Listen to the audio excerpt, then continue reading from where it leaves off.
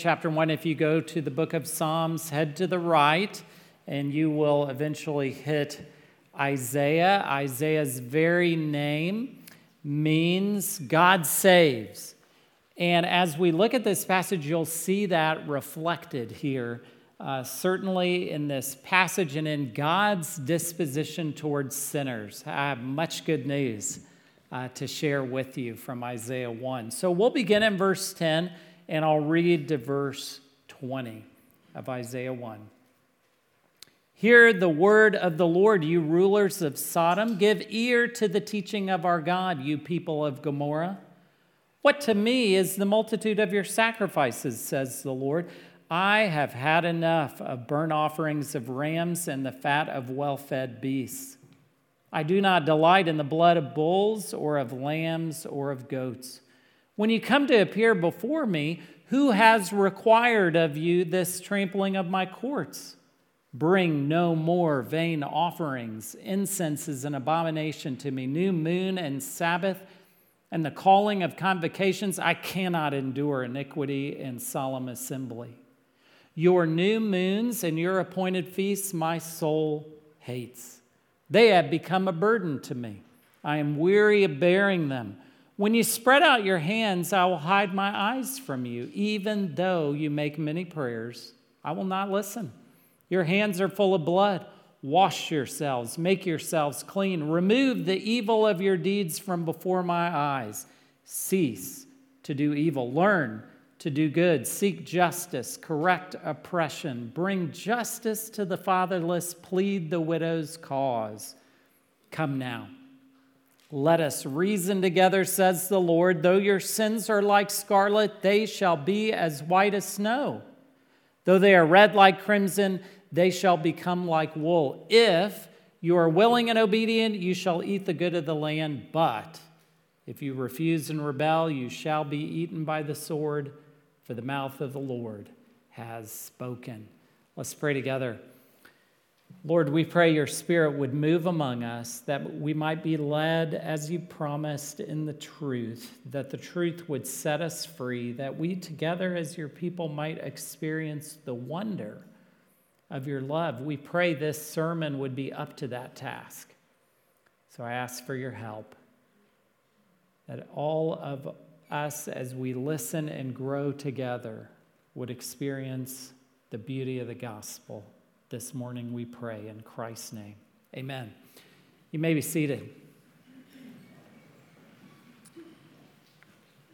Story is told, and it might be from my childhood or your childhood, familiar story of a parent instructing a child to sit down, and said child refuses to sit down. Parent instructs the child again to sit down. Child refuses. Parent, ever so gently, puts hands on child's shoulders, pushes child down into seat, and says, "There, sit down." Child responds, "I might be sitting down on the outside, but I'm standing up on the inside."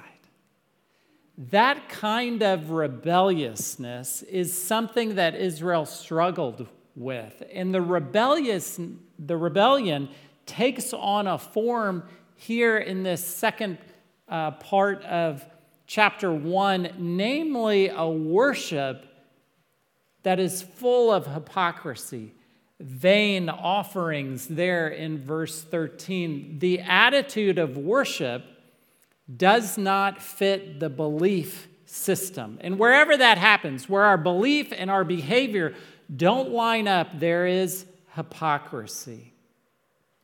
This rebellion is first talked about if you look in verse 2, and I'll just rehearse what we've covered a little bit last week. In verse 2, you see this, "For children I have reared and brought up, but they have" what? "Rebelled against me." And we looked at the form of rebellion there was a spiritual forgetfulness. We might call it even spiritual dementia, that Israel has forgotten who God is. That's in verse 3. The ox knows its owner, the donkey its master's crib, but Israel does not know, my people do not understand. So the rebelliousness takes this form of spiritual forgetfulness, but it also takes this form, the rebellion does, of going through the motions in worship and not wholly engaging the heart in worship. Well, sometimes we struggle with that, don't we?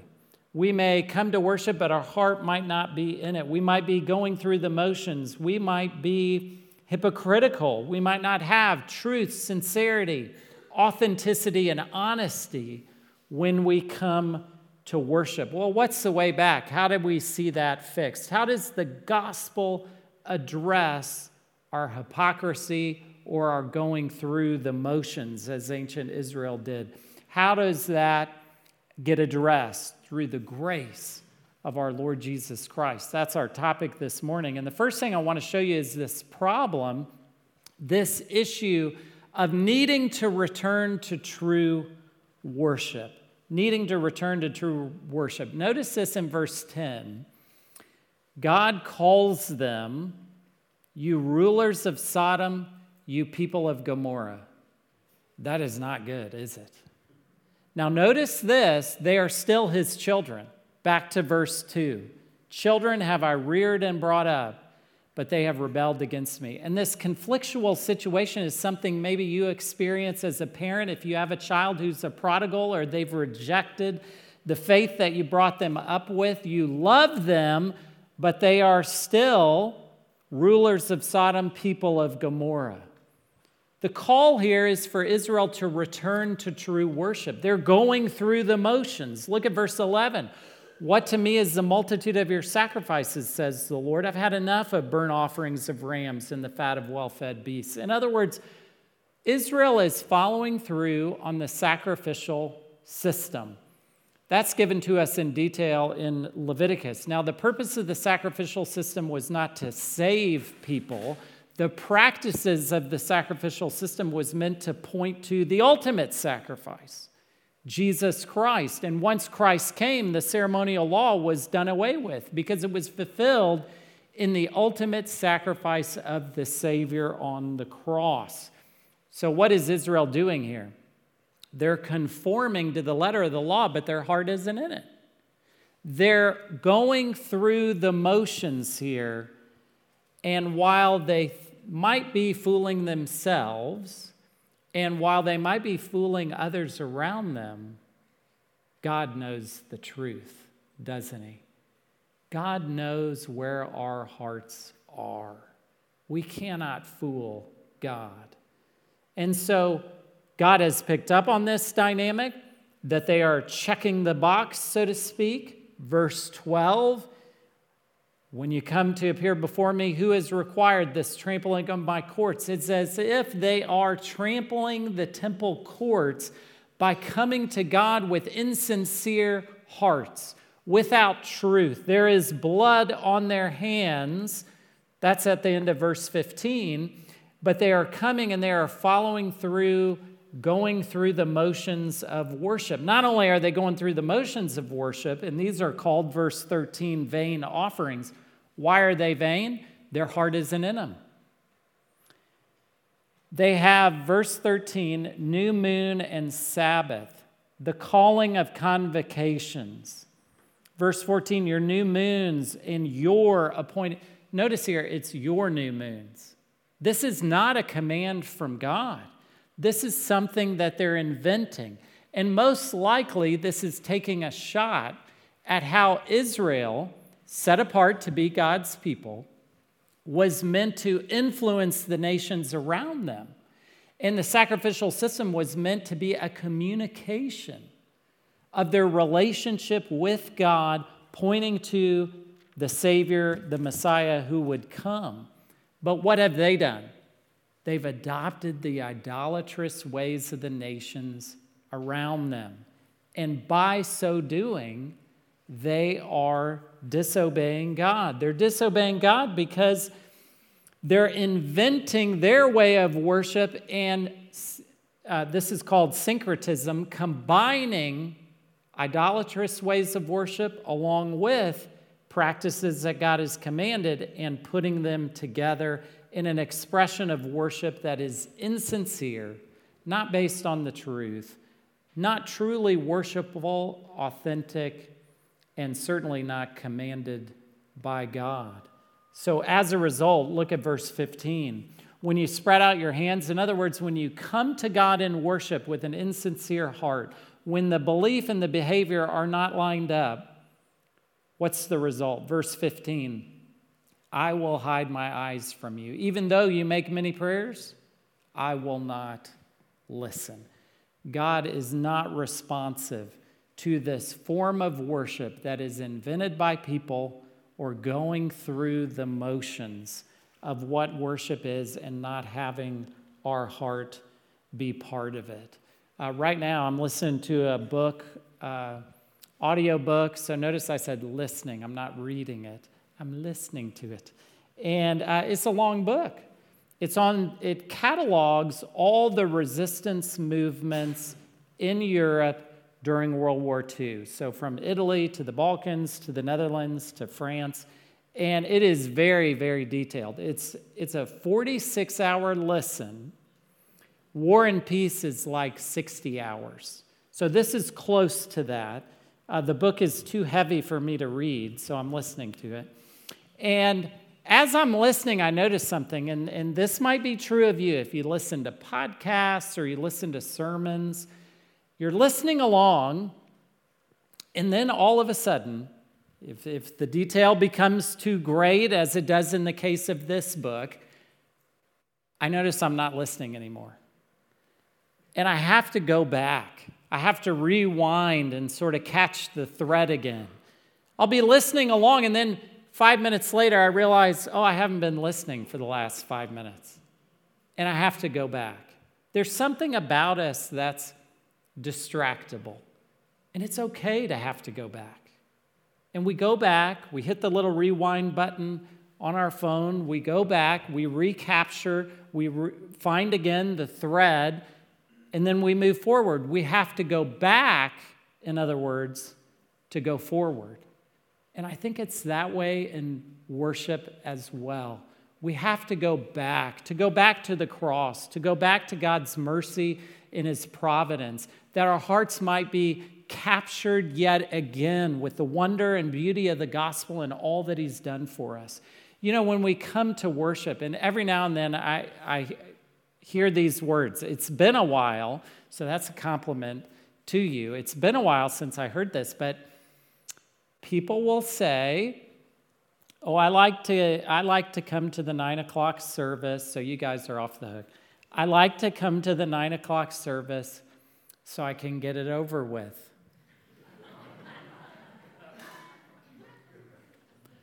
Or someone will say, I like to worship early so I can check that off. And then I can go about my day. See, I told you get off on this one. You're in the clear. But that kind of attitude mirrors Israel's problem here. When worship is just something we check off, when worship is something that we go through the motions of, when worship is all about the obligation, I'm supposed to be here, our heart isn't in it.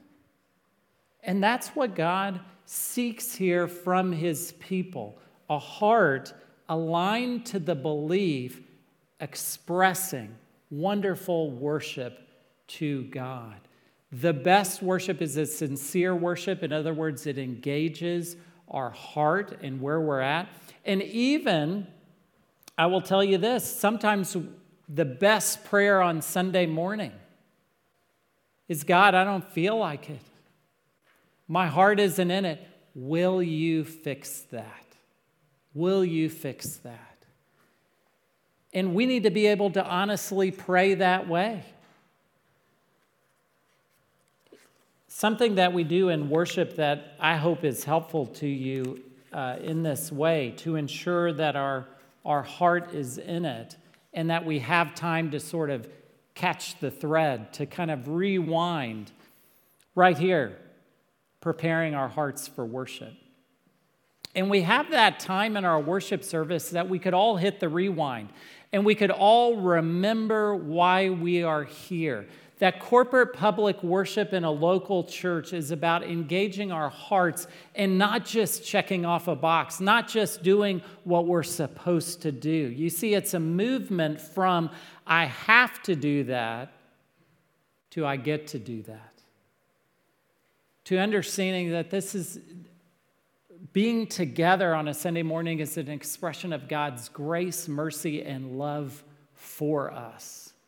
That we together would be engaged in worship and that you would have time. You know, I understand, especially if you have a young family, that it's like a Lewis and Clark expedition to come to church. And it is so full of chaos that by the time you get to your seat, we understand life happens. By the time you get to your seat, you just need a moment to catch your breath and to engage and to remember why you're here. So we give that to you, preparing our hearts for worship. Use that time to say, I am not just here bodily. Lord, help my heart to be in this today, to make worship a spiritually transformative act that we engage in corporately together. We have a fail-safe because we know the best laid plans fail because we make them. And that's another time to prepare our hearts before we come to the table. And we do that so that you can think through briefly the application of the sermon and how God is inviting you to experience his goodness and his grace here at the table. So 2 times to prepare our heart, to shake us loose from this attitude, I got to get that over with. I got to check that box. To make sure and check that our hearts are engaged, that we would not fall victim to to the mess ancient Israel was in. So returning to worship. Then, part of the way back to returning to worship and having this authenticity, this sincerity in worship and understanding it's more than just checking a box. This is where life is found. Part of that is in repentance. And that's in verses 16 and 17. And I want you to see verses 16, 17, and 18. This is the gospel according to Isaiah. Sometimes we hear people say, the God of the Old Testament, and you're certainly going to see some judgment here in Isaiah. Sometimes we hear people say, God is a God of judgment in the Old Testament and a God of grace in the New Testament. If you have ever said that or heard that, that's Marcion, the first recorded heretic, AD 125. That's what he believed. That's the lie he spread. Now, if you look in verse 16 and 17, you see God is a God of grace in the Old Testament, and he is a God of judgment, and he is a God of grace in the New Testament, and he is a God of judgment when he returns. But look at this invitation here in verse 16. Wash yourselves. Who's he saying this to? Go back to verse 10. The rulers of Sodom, the people of Gomorrah. Yes. He's saying, wash yourselves. But they're also his children. Verse 2, wash yourselves, make yourselves clean, remove the evil of your deeds from before my eyes. Repentance is a turning away from sin to God, and it is also availing ourselves of the grace of God and the power of the Holy Spirit that we would live differently, that we would endeavor not to fall into that sin again, that he would change us, transform us, and sanctify us, that our life would look more like Jesus. Wash yourselves, make yourselves clean. That's part of repentance. And the other side of repentance is there in verse 16, remove the evil of your deeds from before my eyes. Cease to do evil. True repentance involves this turning away from sin and this endeavoring not to fall into it again, to stop doing evil. Verse 17 places together a lot of application here. Learn to do good. seek justice, correct oppression, bring justice to the fatherless, plead the widow's cause. Learning to do good in some ways addresses part of their problem. Do you remember that's in verse 5? The whole head is sick, the whole heart is faint. They need to learn to do good. This places them on humble ground where they can grow and learn from God how to do good. And part of that means to seek justice and to correct oppression. True biblical justice is this idea that God rules and he reigns. And when we together as Christians help those who are oppressed, when we assist those who have experienced injustice, what we are doing is we are pointing towards the kingdom of God, which Christ inaugurates, and he will return in all its fullness to establish his true and just rule and reign here on this earth. And so seeking justice is the application of true and good worship, connecting our life with the rule and the reign of God, helping those who are oppressed because we have been helped by God. We were oppressed by sin, and he has delivered us. We cannot help ourselves. He's delivered us through Christ. And then look at this in the ancient world. Bring justice to the fatherless, plead the widow's cause. In the ancient world, the widow and the orphan had no means of economic gain. And so they needed the mercy and help of others in order to be taken care of. And likewise, we have received from God mercy, compassion, and love, even though we didn't deserve it. And so we pass that along to those around us and in our community who are defenseless and vulnerable as a way to seek and to see God's kingdom come here on earth. And so repentance is the way back, the way to this authentic worship, the way to embrace and to see God make our belief system and our behavior align, to cure us of our hypocrisy. Now, one way to understand this, kind of a classic example, and the husbands are the bad guys here, so get ready. Because I'm going to tell you this story, and the wife would never do this. But husbands, sometimes we do nice things for our wife, and what we might do, we might buy some flowers if she enjoys that, or we might make dinner, or we wash her car, or put gas in the car. And just help me understand, what would it be like for you in that moment if you've done this nice thing for your wife? Sorry to add men to your to-do list, but you do this nice thing for your wife, and she says, wow, she's sitting in her clean car, and you broke the shop vac because the car hadn't been vacuumed in years, and you saw things you don't want to talk about while you were vacuuming the car, and she's sitting in that clean car, and it's full of gas, and she says, thank you for doing this. Men, what would happen if you said, it's whatever. I'm supposed to do things like that. It's my obligation to you. How would that go over? Not well.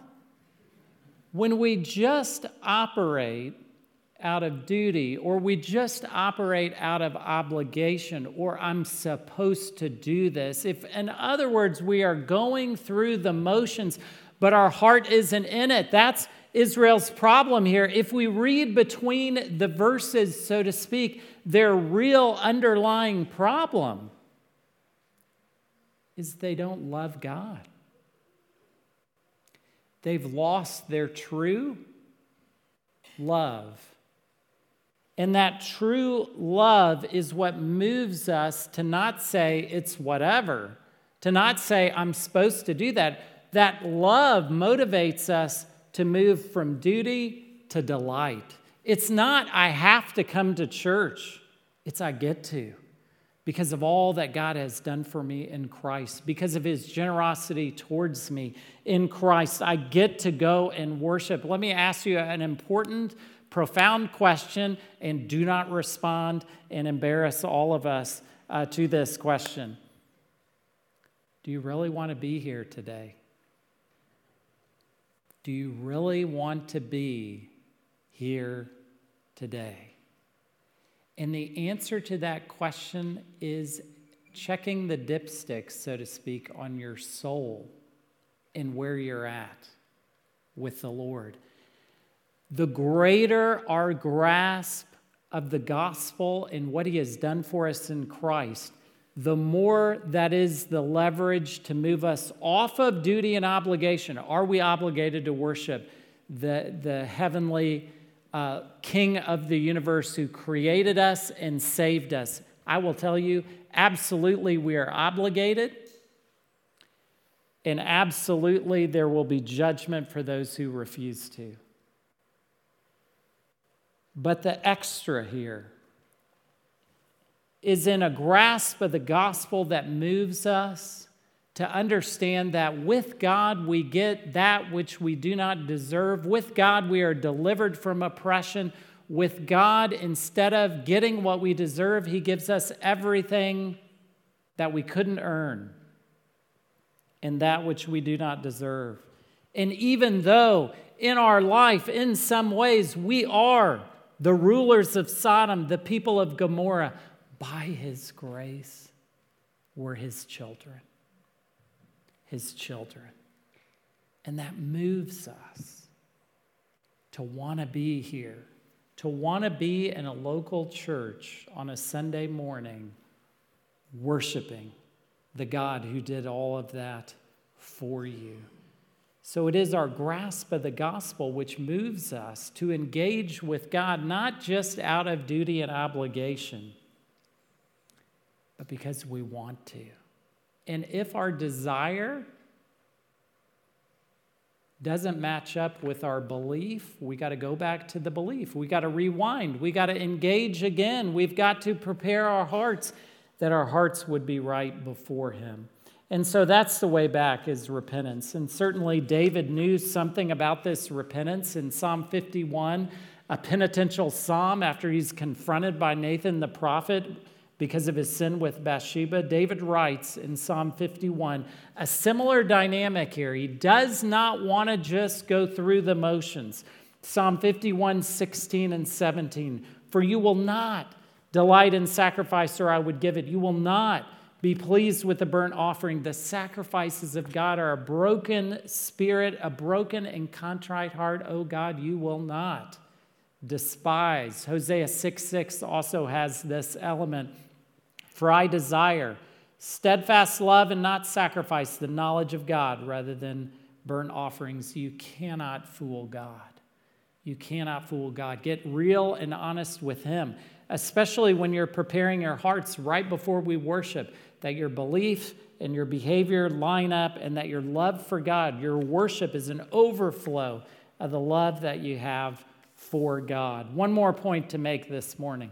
So we're talking about returning to true worship, partly through repentance, and then reasoning together with God. Again, we're in the Gospel of Isaiah here, and that's in verses 16, 17, and look at verse 18.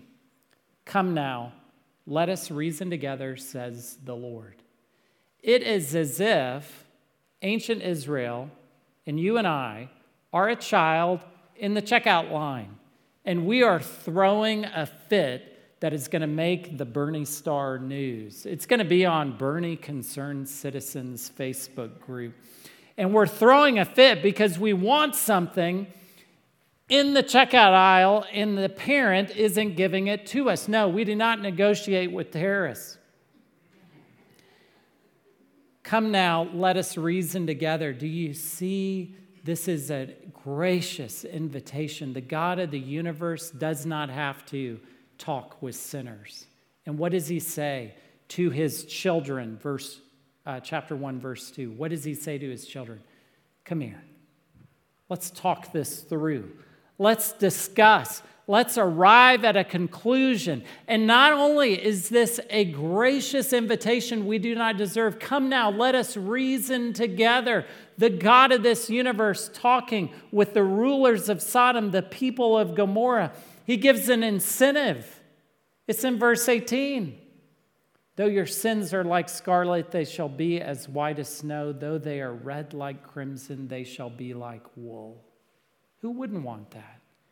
A verse that prefigures the atonement of Christ and his covering over of all our sin. There we are throwing a fit in the checkout aisle. And what does our Heavenly Father do? Come now. Let's reason together. There we are in the midst of our sin, in the midst of our addiction, in a distant country like the prodigal, eating the pig's slop. And what does God do? Come now. Let us reason together. Let's talk. Let's get your sins forgiven. And he purifies us. How can we not respond to such a gracious invitation from the God of this universe, who is, verse 4, the Holy One of Israel? Who are we? The rulers of Sodom, the people of Gomorrah. And yet, in Christ, we are children that God has reared, even in the midst of our rebellion. And so this is an astounding and incredibly rich and marvelous invitation that God Almighty extends to us. It is scandalous. And if we were in God's position, we would never talk that way.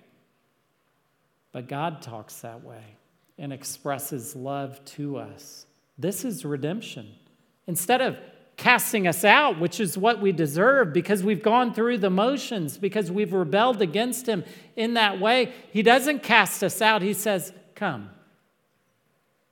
let us reason together. Verse 19, if you are willing and obedient, you shall eat the good of the land. Here is a promise that's given to them and a warning in verse 20, that if you refuse and rebel, you shall be eaten by the sword. In other words, the sword will devour you and there will be nothing left to bury. God's judgment will come for those who refuse this wonderful, gracious invitation. What more do we need? Come now, let us reason together. What more reason do you need? Instead of casting us out, God is willing to hold back his judgment in the sword, that we again would embrace how wonderful it is to be his children. And the application for us here is clear. If God, who is completely other than we are, would reason together with people who are as different as we are from him, we being sinners, God being holy, if he can reason together with us, maybe we can reach across the aisle. Maybe we can reason together with those we disagree with. If God is that generous to invite sinners to reason together, certainly blessed are the peacemakers, that we would mirror in the world around us this wonderful grace that makes a place for repentance and says, come now, let us reason together, that we would find love and authentic, true worship, and that our behavior and our beliefs would be aligned as the cure for our hypocrisy. Let's pray together. Oh Lord, how we thank you for this gracious invitation. Would we see it again? Would we take you up on this invitation?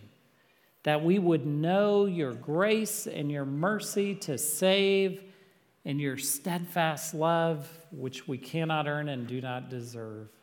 Oh Lord, thank you for your mercy, that you invite us to come back. There are some here who need to come back from the distant country. I pray that would happen. There are some of us who are, truth be told, just checking a box today. Help us with that. put our hearts in the right place and accomplish that through your love, your mercy, and your grace, we pray. In Christ's name, amen.